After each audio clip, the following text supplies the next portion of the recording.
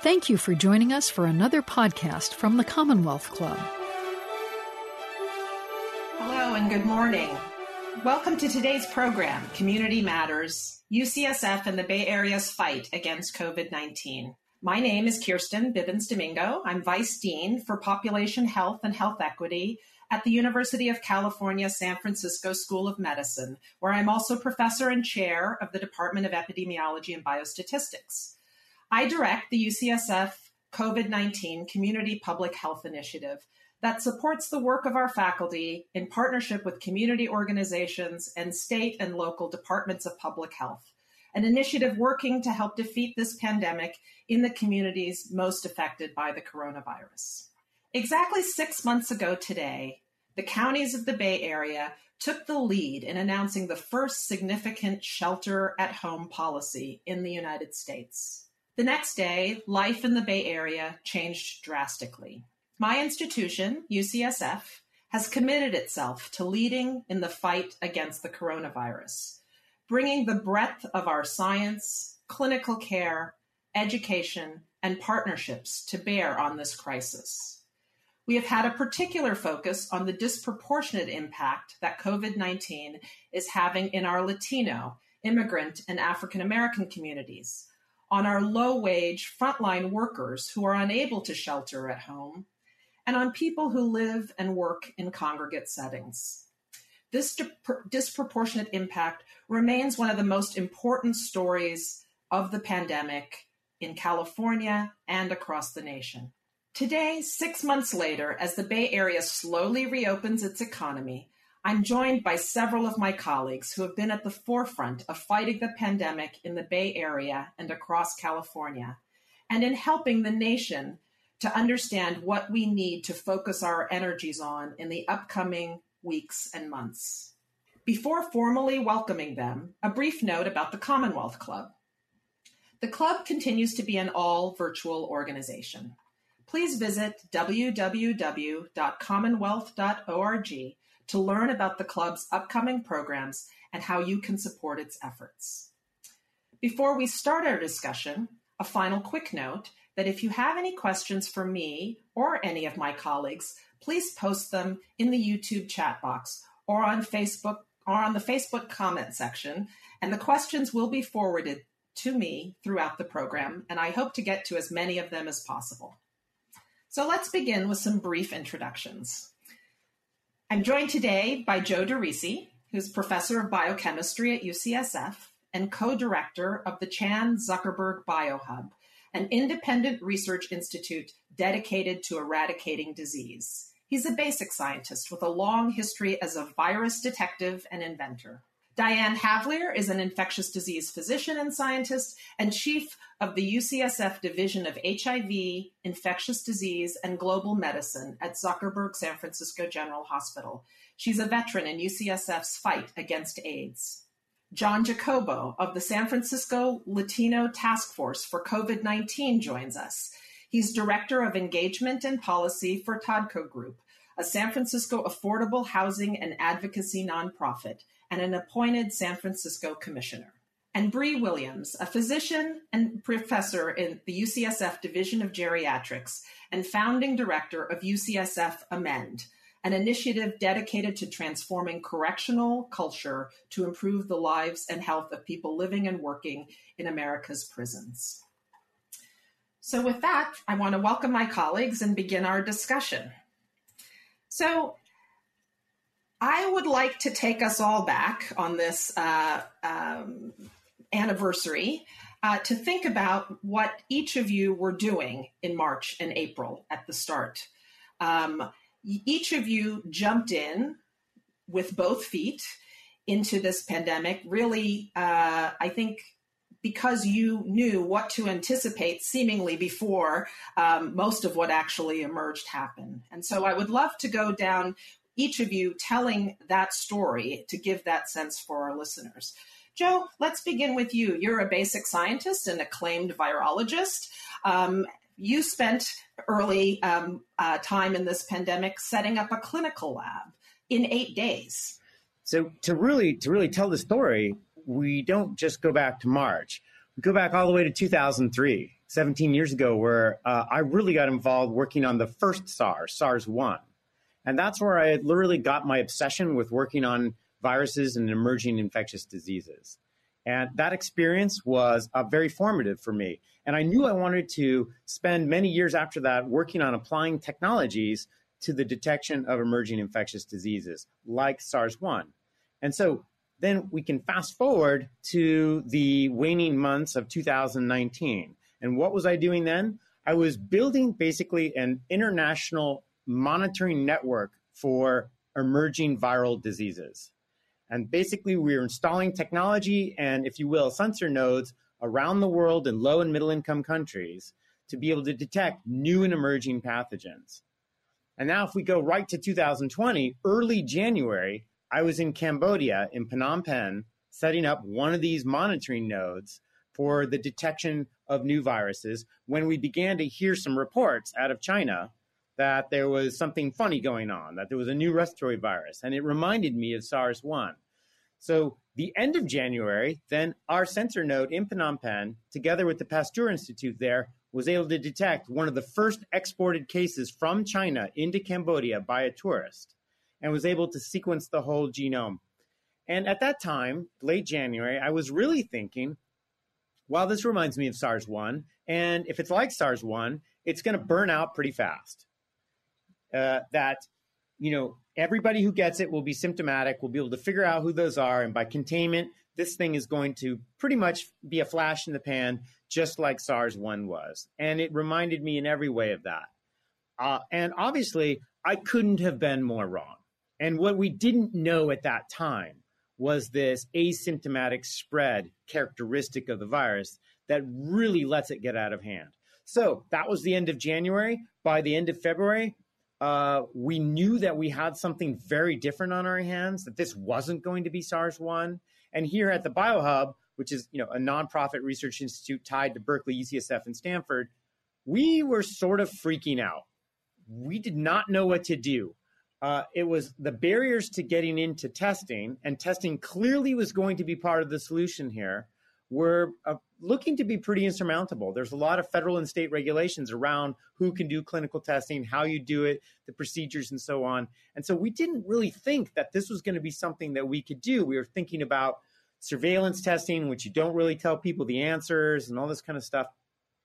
And in early March, Gavin Newsom made an executive order that changed a key part of the rules around clinical testing having to do with the personnel and the location. And that actually opened the doors to us to think about that.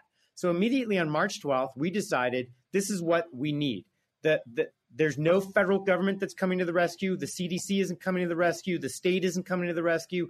No one's going to do this for us unless we do it ourselves. And we saw a great need all around us, from our local counties to our local hospitals, supply chain problems. There was kind of an air of panic going on. And so beginning March 12th to March 20th, we built an entire clinical testing lab here at the BioHub, which is adjacent to the Chase, the Chase Stadium. And we returned our first clinical result on March 20th. And so we were up and running in 8 days. We recruited a huge army of UCSF volunteer graduate student and postdocs because labor was part of the problem. You couldn't get clinical laboratory technicians to do tests. They just not enough people in the workforce. But here at UCSF, we have an entire workforce of extremely high-trained PhDs and postdocs with decades of virology experience, twiddling their thumbs because they had to work from home. How do we put them to work? And so we were able to recruit this amazing workforce of volunteers in who really desperately wanted to get into the fight, to be able to use their skills to have immediate impact. And so we were able to rally that army. We got them in here, and we began turning around the tests. And really, who are we serving? We're serving our county DPHs and UCSF, obviously, and prisons, jails, safety net clinics, long-term nursing care facilities, and of course, academic studies. And one of the most fulfilling things that we've done is work with my colleague, Dan Havler, and many of our other colleagues here at UCSF, including you, Kirsten. And these studies have been instrumental, as you'll hear, in understanding where the virus is in our communities. And so we've wanted to turn this testing capacity not just for, random pop-up testing, but actually to sharpen the tip of the spear and get at the heart of this pandemic to stop transmission chains. Diane, let's turn to you. So you are someone who has really been at the forefront of the fight against HIV/AIDS, and you are also practiced clinically. Tell us about those experiences and what those led you to really focus on during March and April at the start of this pandemic. Sure, thanks. It's great to be here with all of you. First, just to say, nobody's ever ready for a pandemic, and it's just like AIDS or any other pandemic through history. Early on, there's denial, there's fear, there's miscommunication. Sound familiar? That's exactly what happened with COVID. So, as an infectious disease person, we're I don't even know how to describe it. We follow every single new epidemic that's coming around. I am committed to end the AIDS epidemic, but we still follow all the other epidemics. And we're on the edge of our seat watching what's happening, through the end of December, January, February. So, I think the moment for me of we need to absolutely swing into action was when I looked out the window and there was the Grand Princess cruise ship with thousands of people on that cruise ship. We knew that COVID was circulating and it was just sitting there. And I was just literally picturing, remember we're ID people, the viral particles circulating and infecting people. So it was at that time then, it doesn't matter how busy you are, we need to respond. And I think that, comes in a couple of pillars. One is just reaching out to our city and public health department. So reaching out to Grant Colfax and say, we're here to serve. Secondly is to make sure among my infectious disease colleagues that we have our clinical programs. We're anticipating what's going to happen.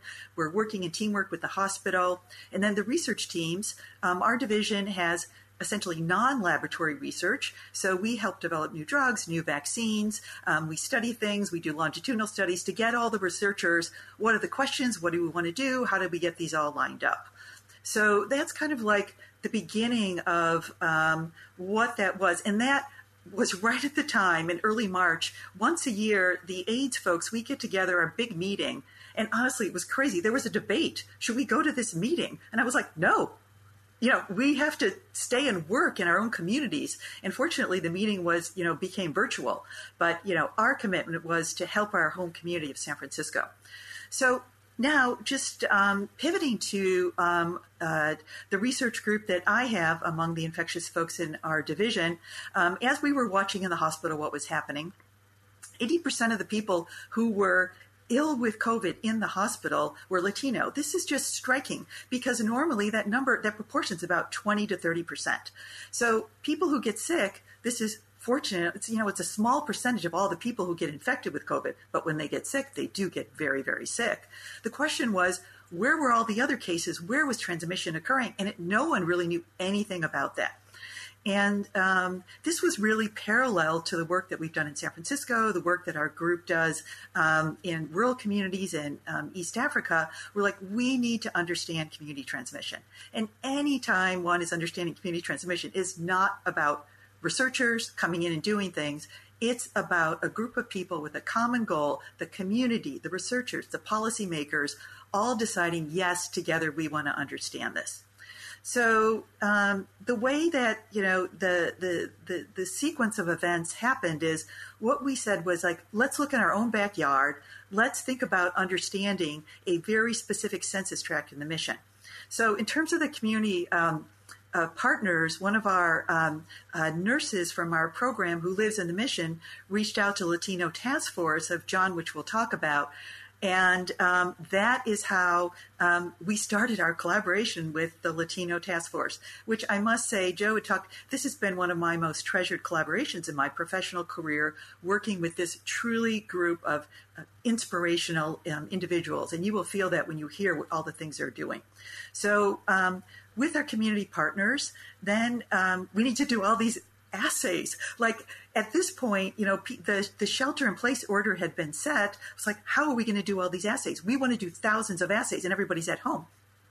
So we needed to reach out to Joe and say, Joe, he had set up this lab. Would you be able to, can we work together on this? And Joe took like 10 seconds to say, absolutely, we need to do this. And I just want to say one other conversation that it's really important that I had with John Jacobo. And that was, first of all, we told everybody to get home. We wanted to mass test people outside. How are we going to convince people it was safe and it was a good idea to go outside? And if we found there were a lot of people that were testing positive in the mission, would that create more stigma? Would that create more problems? And John said to me, you know what? We need this information. Our community needs this information. And he said it with confidence. And, it's held true for all the work that we've done together. And John, I just want to thank you for your, true leadership with this. And finally, we had thought about all of this and we forgot to think about money and funding. Like, how are we possibly going to do this?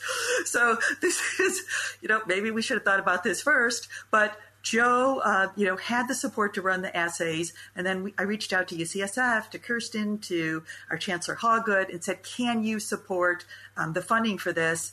And the answer was yes. And then we also, like Joe, did massive recruitment of volunteers. And I have to say, in that first round, when we did the mission testing, that included definitely family and friends of all of us. Okay. So we reached out, we decided we wanted to understand community transmission. We set a date, this was in April, and what we did was that we offered mass testing under tents at 3 locations, 2 schools in Garfield Park in the Mission District after the community had, under John's leadership with Susana Rojas, had done mobilization. And what happened? 4,000 people showed up for testing. And we tested over a very short time period, 4,000, which was at the time in San Francisco, was over 20% of all the tests that actually had been done to date in San Francisco. And this was a true community and heroic partnership and effort. So what did we find? So here we are 6 weeks into shelter in place. We're all thinking, as we said, this is not going to be that much longer. Well, we were surprised and sobered to find that on a population level in this census tract, and this might sound like a small number, but it is not a small number, that about 2% of all persons had active COVID disease and 10% among the workers. We also made a lot of observations that were very important. One of them was, half the people were asymptomatic and had high levels of virus. At this time, we were only testing people who were symptomatic.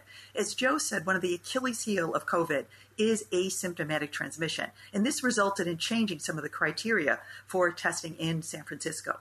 We also learned that, and we could look at prior infections and current infections. Initially, the infections had been spread about, across demographics, but over a very short time period, it really had settled into individuals who actually needed to go out to work, could work at home on their computers, like many people in the Bay Area can.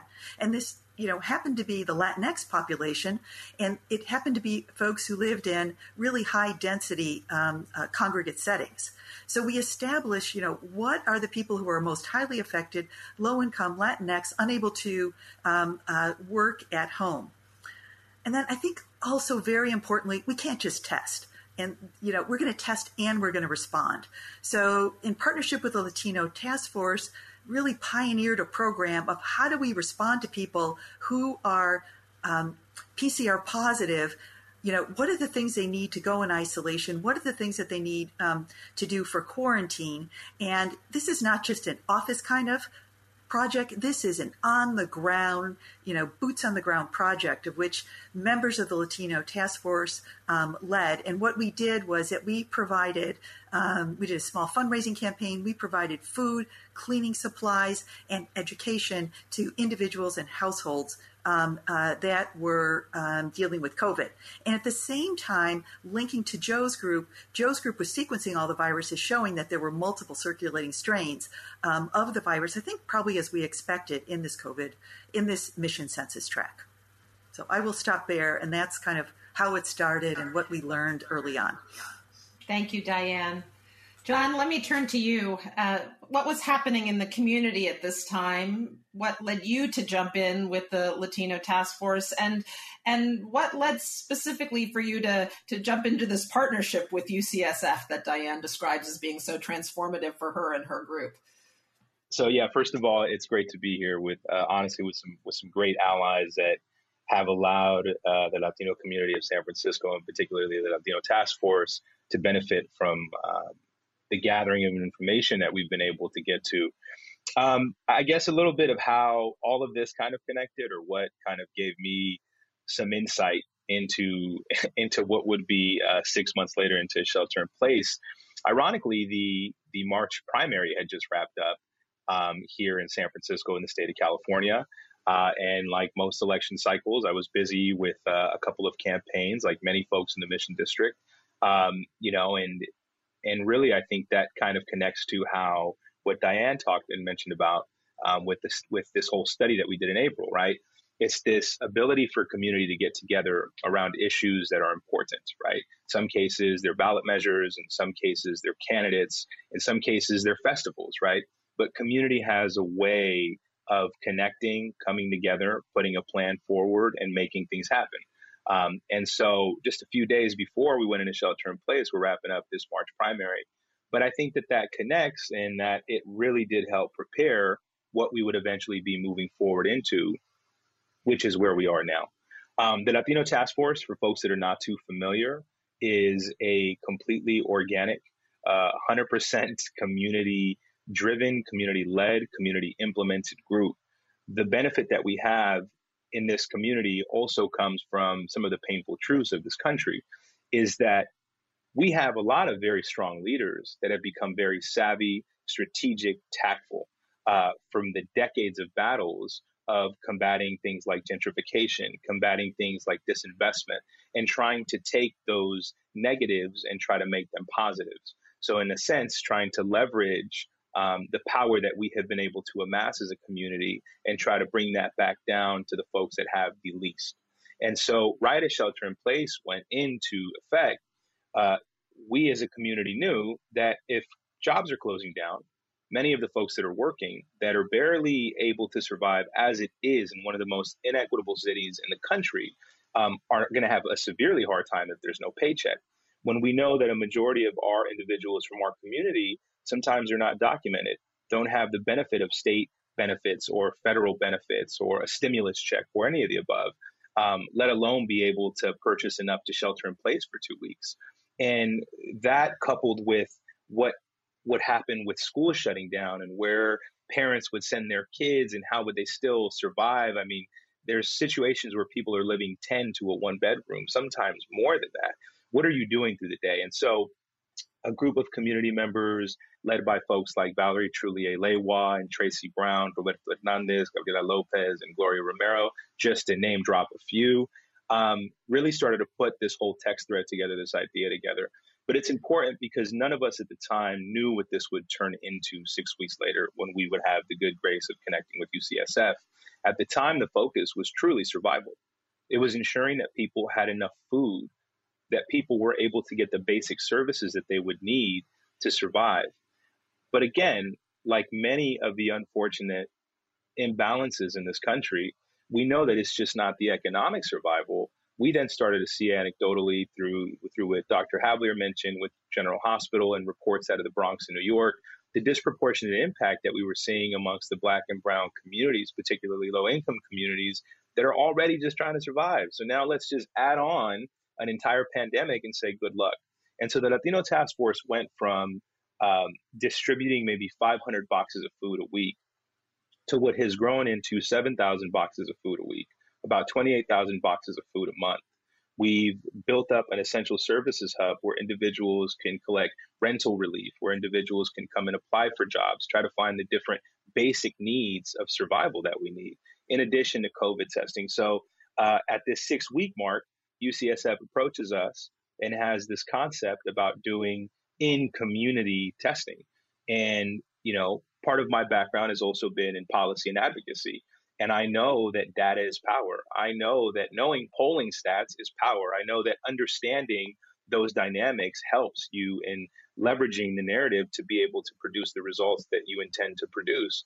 And so we were doing no testing in the field. Everybody anecdotally knew Everybody knew somebody that lost sense of smell, that was really sick, but like couldn't get tested unless you traveled somewhere, which you probably didn't, and knew somebody who had COVID, which nobody could get tested, so you probably didn't. And when this was proposed, of course, part of the community had severe concerns because of a legacy of what I would call abuses from the structures of power, letdowns that have happened historically that have nothing to do with any of us here right now, but have historically. And that sentiment was important to overcome. And part of what I'm very thankful about is that the intuition on the onset was correct in partnering with Dion Jones and Dr. Havlier and Dr. Karina Marquez, and has actually proved beneficial in that the partnership has become so ingrained that folks are willing to show up at 6 a.m. to come and get tested at a bar plaza. And I think that speaks to the holistic kind of approach of how we kind of got to this. But excellent. Thanks, John. So let me turn to Bree. Bree, you work in a completely different area, but an area of the health of those who are living in prisons that has been critically important in the story of this pandemic. Of course, we all know about San Quentin and one of the largest outbreaks nationally, San Quentin and the series of prison transfers. But even before that, as the pandemic was just starting, you were already sounding the alert about where our attentions needed to focus. Tell us about that. Sure. Thanks so much for having me here today. So I direct a program at UCSF called Amend. Amend draws on the basic tenets of public health and human rights to completely transform cultures in U.S. prisons, to improve the dignity, humanity, and health of residents, or prisoners, people incarcerated, and staff alike. And we do this through close partnerships with multiple people, correctional and policy leaders, community advocates, and people living and working in prisons. And during the pandemic, Amend has brought our healthcare expertise to partner with these communities and correctional facilities throughout the nation to try to improve prison responses to the pandemic. But if I go back to sort of how this all started and why, in February and March, just as the pandemic was starting, I was visiting a prison. And I'll be honest, the experience shook me to the core and has haunted me ever since. I mean, I visit a lot of prisons and I visit them often. And the prisons that we saw in February and early March were typical. We spent a lot of time in some dorms, 50 to 100 people each, most older adults, many of them frail, a lot in wheelchairs, many in poor health. They sleep in bunk beds that are placed just inches apart from each other. They have an open bathroom. But now I was seeing these dorms against the backdrop of this looming pandemic. And during our visit, residents and staff expressed profound fear, really horror, terror about COVID-19 entering the facility, how many of them were going to get sick, how many of them would become seriously ill, how many of them would die. The concern, unfortunately, was very well-founded. The pandemic has brought, obviously, a spotlight to many broken systems in our society. As for jails and prisons, many are overcrowded, many are unsanitary, they have very poor ventilation, especially the very old facilities, and they're filled with a population of staff and residents who are often in very poor health at baseline. So these are basically the perfect breeding grounds for COVID-19 outbreak explosions. And hundreds of thousands of staff enter and leave these facilities every day. These are not the cruise ships that were parked in the Bay. These are interacting with our communities all the time. And it became very clear to me in a very visceral way that there is tremendous risk to residents, staff, and of community spread touched off by a prison outbreak. So our team was very motivated by these concerns, and we began to try to outline a coordinated response. Briefly, our biggest goal was to communicate with community leaders, with politicians, with academics, with the public, basically anyone who would listen to us, about why COVID-19 outbreaks in prison would pose such an extraordinary risk. We published articles in the popular press and professional journals. We engaged in partnerships, drawing on some of our previous relationships with departments of corrections and policy leaders. We even developed informational videos for staff and residents that were used across multiple states and prisons and jails, really throughout the nation. And in those early days, we focused on 6 primary public health responses that we were hoping would avoid catastrophic outbreaks.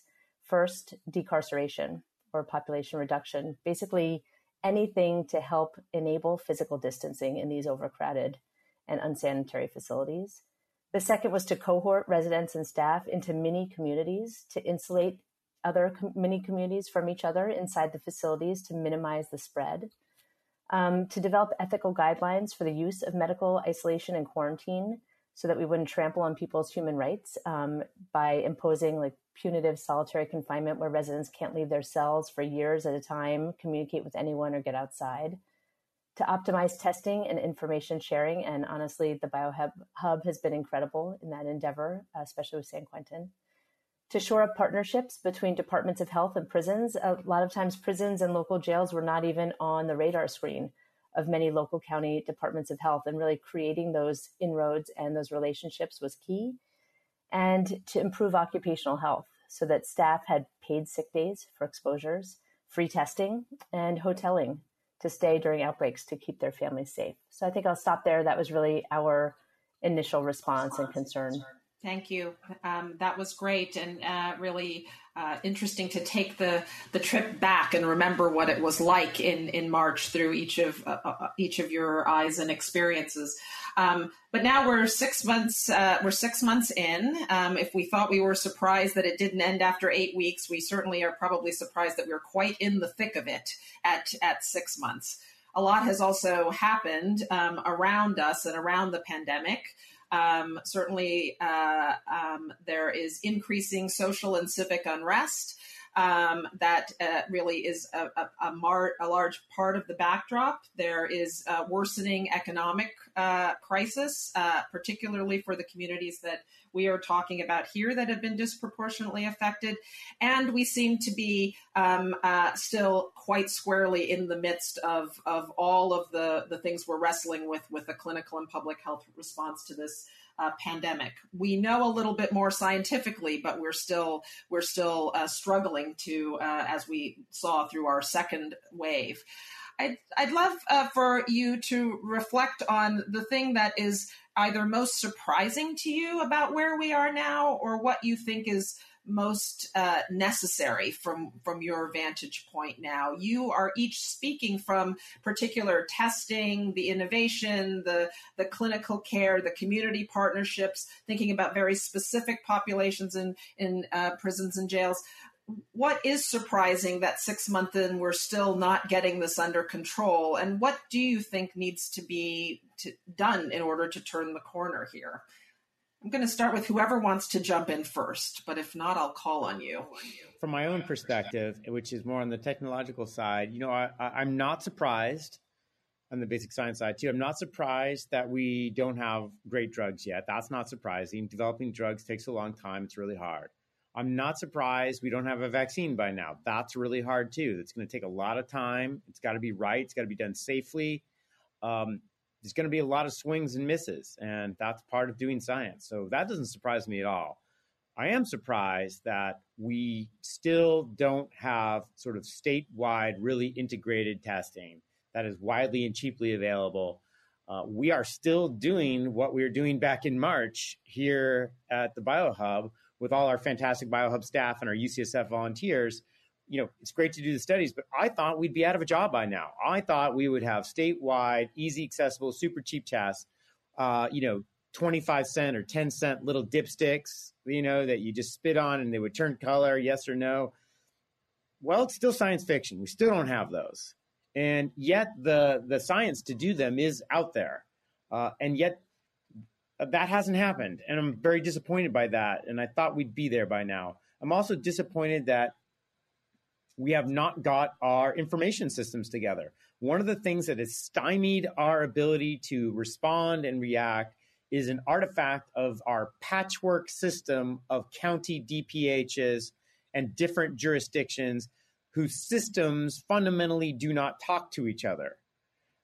One information system doesn't interface with the other. There's no easy way to transmit information. You've all heard about the failure of the CalReady system at the state level. And this goes on and on and on. And this is, really exemplified by the fact that, many of our DPHs and others that we work with who are doing the best they can with very meager resources, when we had to transmit results, they wanted them to fax them to them. That was the only way they could get a result, was a fax machine. And here we are in 2020 using 1980s technology. And their fax machine broke halfway through. I mean, this is crazy. And so I'm disappointed that the technology, here we are in Silicon Valley, has not risen to the level to fix these fundamental problems that are stymieing our efforts to make a coordinated response and bring the data to the top to organize appropriate intervention. Yeah, that's and surprising, certainly in California, where we're at the cutting edge of innovation and digital technologies and all of these things. So you're describing that the science is there to do this type of thing. It's really the infrastructure and the coordination that really has really stymied a lot of bringing this innovation where it needs to be. And the fact that you're still in this business, that is quite striking. We know how to do this. This is the heart of biotechnology. Biotechnology and the revolution of molecular biology was started here on the peninsula. What the heck? Diane, talk a little bit about the regional response. Joe is talking about each county does its own thing. One of the testing efforts that you've led just recently really struck at both the need to be in the neighborhood where things are happening, but also the implications for the region, because you were testing in BART, which is our Bay Area Regional Transit System. Talk a little bit about that. I wouldn't say what am I not surprised about. It's more what am I dissatisfied about? Because I think, back in the spring that what we learned is that populations were being disproportionately affected. And what we know is we, with John Latino Task Force, we just did a testing at the 24th and BART Street hub a couple of weeks ago. We just put up tents. This was not a purposeful sample. It was a convenient sample. But among all the people that just got testing and showed up, 9% were PCR positive. And that's just shocking. And that is completely unacceptable, because we knew back in April which populations were being affected. So what it says, there's a couple of things it says. One, it says, yes, people were lined up to get testing. We have not met the demand of testing. We need to do it where people are most willing to test. And we need to recognize what low barrier testing is. It's not that, some people can't go online. They can't make an appointment. They just need to show up and get a test. And we can do that. We can do that in a very, very efficient way. So one of the things we have to do is to just continue to offer low barrier testing. But John, I'm sure we're going to speak about this. We can't do testing without a financed response. And what do we mean by a financed response? We need to provide support to the individuals who are most being affected by the epidemic, and provide support to the people who are helping them get them through this time period. You've all the other obligations, and people are just, barely having enough food. Everybody in this call should just go by the Latino Hub on a Thursday and see all the people lining up waiting for food. It is, honestly, I feel shameful as a person who lives in San Francisco. Things are really, really tough. So when we think about the response, it's got to be, you've probably heard about these models. We need to test every single person in the United States every week. No, we don't need to do that. What we need to do is do smart, frequent testing in the populations that are most affected, and then provide the response. So we're not just documenting the problem, we're documenting and we are responding to the problem.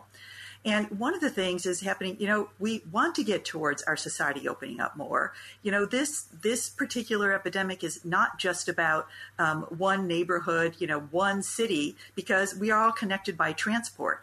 So that's why we are working at transport, both to because it's a convening place for the community, but also as we move forward, it's a place to understand and monitor perhaps if the city or health officials think this is good to invest in, what's happening just in terms of transportation. But I would just say, ultimately, a lot of the issues we are facing right now, Joe's talking about, we're the biotechnology hub of really the planet. When we think about it, we know that masks works, masks should be used, social distancing should be used, masks are a public health intervention. They're not a political intervention. We just simply haven't done that uniformly. And we have to remember, everyone needs to have the message that as we open up, it's not just about opening up, it's about opening up and more rigorously applying these public health principles, because there absolutely is a huge cost. for the economic engine of our society, but also for the children in our society of what we're doing right now. So we're failing on the bringing the innovation to in a coordinated way, but also on our basic public health measures. And one of the things you're talking about really is targeting our resources where they're needed most in the communities that are most affected. And I think if people should come by and really see the extraordinary work that's being done at the hub. John, maybe you can talk about what has surprised you or what you think needs to be done. This pandemic has been full of surprises, but I think what I'm most surprised about, I'm from the city of San Francisco. I happen to have a bias in thinking that it's one of the greatest cities on the planet. I think we have some of the brightest leaders. We have talented, very talented governmental leaders, but we also have very bright community leaders. And I think what has surprised me most is this city's inability to leap to the issue and tackle it head on. And it's been incredibly frustrating as a member of the Latino Task Force, as a person from the Mission District. We have been saying since April, at the very latest, let's say, that there is a serious fire happening here in the southeast sector of San Francisco, in particularly the Mission District. This isn't new information. This isn't new data. We've known this. And I keep using this analogy, but it's the best way for me to illustrate how I feel the response has been by our governmental partners to tackle this. I feel that we have been given buckets of water to try to put out a 5-alarm fire. And I think that it surprises me that knowing the data, because data is power, as I alluded to earlier, that our folks and our partners in government haven't been able to be nimble enough, to move quick enough, to be able to address this. The Latino Task Force Resource Hub, again, I might have a bias because I'm there often, but you're talking about hundreds of volunteers that show up to provide boxes of food, to provide the essential services to a community who is living on the margins. One of the things that we found in the April study of all the people that unfortunately were COVID positive was that 95% of the respondents were from the Latino community. 90% of them claimed that they did not have the ability to work from home, meaning they were essential workers, and 88% of them made under $55,000 a year. In a census tract and in a neighborhood where an average 2-bedroom is $4,600 a month, you described to me how it is people that are living in those margins are able to survive. So the people that we are helping at the hub are folks that truly do need it at the most. And it's not a secret. It's well documented. The city knows. But unfortunately, today, a lot of us have still been volunteering with no resources being contributed, no monetary resources. We get a weekly testing that we've had now where we're able to test 250 people every Thursday, and it's a beautiful experience, and I love that we can provide that. But it's not fair to know that as a city, we've tested 176,000 people at the Embarcadero, where you need a vehicle, where you need to be able to register online to show up, and now I believe you can walk up. But to know that in the neighborhoods and in the areas where the highest level of infections are, we've only tested north of 4,000 people, that's frustrating.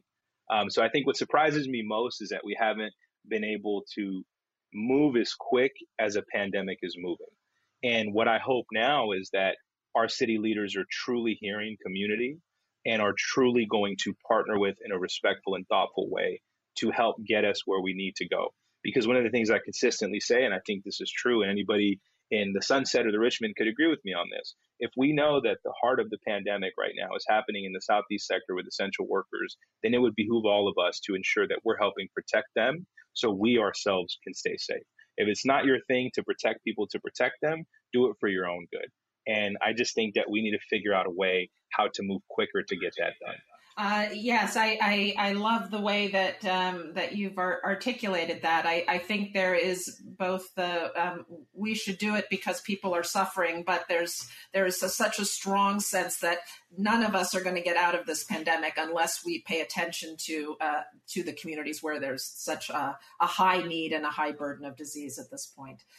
Bree, you were educating, and Amend was educating at the beginning of the pandemic, doing the advocacy, and we still saw really what is has been much has been written about it, and there's so much suffering came from a series of prison transfers, the large outbreak in San Quentin, and then really seeding, as you always point out, these community outbreaks across California, really, as a result of things that started and were fueled in the prisons and resulted in deaths for both prisoners and people who are working in prisons. Have such a stark thing. We should have learned the lesson or anticipated this. What describe to the listeners now what has surprised you? Maybe not just about that, because that was certainly shocking, but of where we are now. Are we in a better place now to think about how we care about people who live and work in this clearly higher risk environment? So yeah, unfortunately, what's transpired over the 6 months have not been surprising. As of today, I was just looking at these numbers. Even though many states don't test or don't publicly report cases, at least 175,000 residents have been infected. Over 4,500 have died. At least 21,000 staff have been infected. About 400 have died. But, jails have done a great job at decarcerating, but prisons really haven't followed suit. I'd say, though, the most surprising part that's really been kind of the bad news surprising part, and I'm like horrified to even have to say this. It seems so obvious, but it seems like we are constantly having to remind policymakers and community members that people who live or work in prison, who are disproportionately people of color, are people. Their lives and their health matters. They were not sentenced to get sick or die of COVID. And it's shocking to me and continues to be shocking to me how easy it's been for some people to discount these lives, even to the point of ignoring the threat that the prison outbreaks pose to surrounding communities. Prison systems are still developing testing plans of residents and staff, staffing plans. There's been poor engagement of public health departments across the nation with the area local jails and prisons. There's poor coverage of the problem in the nightly news. There's poor centralized responses. Very few states have tactical outbreak response teams. So the beleaguered healthcare professionals in the prisons who are never trained to deal with a massive pandemic are really the only people on the front lines taking care of patients and also making a plan for how to deal with the pandemic. I guess another surprise is that there have been actual sprinklings of really good news. And this is absolutely important to focus on as well. On a federal level, there are bills that are under review to optimize testing, to improve transparency, really for the first time in American prisons. We've had a great opportunity to help with some of these bills. We've seen new state legislation, most recently a clearer career path for incarcerated firefighters following their release. But there's been some remarkable public and private initiatives. In California, there's the Returning Home Well initiative, which is a $30 million project that matches state investment with very generous philanthropic dollars to provide essential services, things like housing, healthcare, transportation, employment support, even financial support to people returning to the community during COVID. And on an academic frontier, just like the others have been talking about, researchers and community and opinion leaders have really developed knowledge in record time. So we now know for certain that outbreaks in correctional facilities drive and fuel spread in the community. For example, a study in Chicago linked 1 in 6 COVID community cases to the outbreak in the jail. We know that the mortality rate of people who get COVID-19 while they're incarcerated is 5 times that of people who get it when they're not incarcerated. And we know that staying uninfected once an outbreak occurs in a correctional facility is immensely challenging, both for officers and for the people who are incarcerated. So I'd say that there have been some really devastating truths, but there have also been some bright spots. That's excellent. I think that perhaps unsurprisingly, the surprising and things that people have focused on most are things that really aren't bright spots. But I think there have been those that have emerged from this, and I think we have to take some small comfort in those. We have a question from the audience about really asking us to focus on what are the things that each of you are focused on in the upcoming weeks and months? Is it vaccines? Is it new technologies for testing? Is it the winter surge of cases? What are the things that are most on your mind that you're most worried about or most expecting to see happen over the next few weeks and months that you're focused on? Who wants to jump in? John? I'll go first. I think because it is pressing, and we just had a productive meeting with our city leaders where they've committed to do more to try to ensure that we're on the ball, right? In a couple of coming weeks, months, what I really hope we can do as a city, right? But I think when I say let's do this great as a city, I really do think that San Francisco helps set the trend for a lot of the other counties that are neighboring. And I think that if we can get it right here and you can prove that it can be done, you can scale that up. And I would hope that that is what can come of this, right? So for me, it would really be that our strategic testing takes off and that we're really in the neighborhoods and the areas where most things are impacted, and that we're able to ensure that we can tell people that, unfortunately, you have a COVID-19 diagnosis, you have to stay home, but that we provide the resources for those most on the margins to be able to stay home. From the April study with Dr. Havlier and the UCSF team, one of the policies we were able to come up with was the right to recover. First in all the 58 counties of California, but it's important because if you are a day laborer, if you are undocumented, if you don't have access to sick days, if you don't have savings, and somebody tells you, hey, you're asymptomatic, you have COVID-19, but you can't go to work, and you're between the choice of putting food on the table for your kids or wearing a mask and trying to go out as safe as you can to collect a paycheck, what do you think you'll do, right? And I personally don't want to take the gamble of putting somebody in that position. So the right to recover was designed essentially to ensure that if folks don't have the ability to gather any kind of other income, that they have access to pay for those 2 weeks that they're going to have to, unfortunately, be sheltered in place. So for me in the coming weeks, what I really want to see at a very local level is expanded strategic rapid testing, low barrier testing, pull up, give me a name, give me a number, get your test, but also the resources to match to ensure that we are giving people the diagnoses, but we are also caring for them thereafter. And lastly, I just hope that the city does partner with the community groups that are leading in the Bayview, that are leading in the Excelsior, that are leading here in the Mission District, and do it, again, in a respectful, thoughtful way to build the kind of trust that we're building through our UCSF projects with community. So in the next couple of weeks, I hope that's what we can do locally. I can go next just to say overall, as I mentioned, folks in our division do clinical research. So the larger members of our team are working on clinical trials for vaccine and for treatment, and also studying individuals who have lingering symptoms after they recover from a COVID case. Our research group, in collaboration with Joe and John and the Latino Task Force, over the next couple of months, this is the focus. What we want to do is building on what John said, is strategically test, low barrier testing. We want to collapse what we call the cascade. The way testing has an impact if people get the results and go into isolation. And right now, that whole cascade is so slow for informatics, all these reasons, which are solvable problems. We want to collapse that cascade. And we want to show it can be done. We can go from symptom or test to isolation, supported isolation and quarantine in less than 24 or 48 hours. That's priority number one. Priority number two is we want to understand is as we go forward, does it make sense that we're offering testing in larger geographic areas at transportation hubs? And we have ongoing conversations and collaborations, based on what we're learning now with both BART and Muni. We continue to call for public health focused decarceration. It is past time for a national reckoning with mass incarceration in America. And our very prolonged punishments over rehabilitation or health. Obviously, prisons cannot operate at or even close to 100% capacity during a pandemic, but really they shouldn't ever be overcrowded.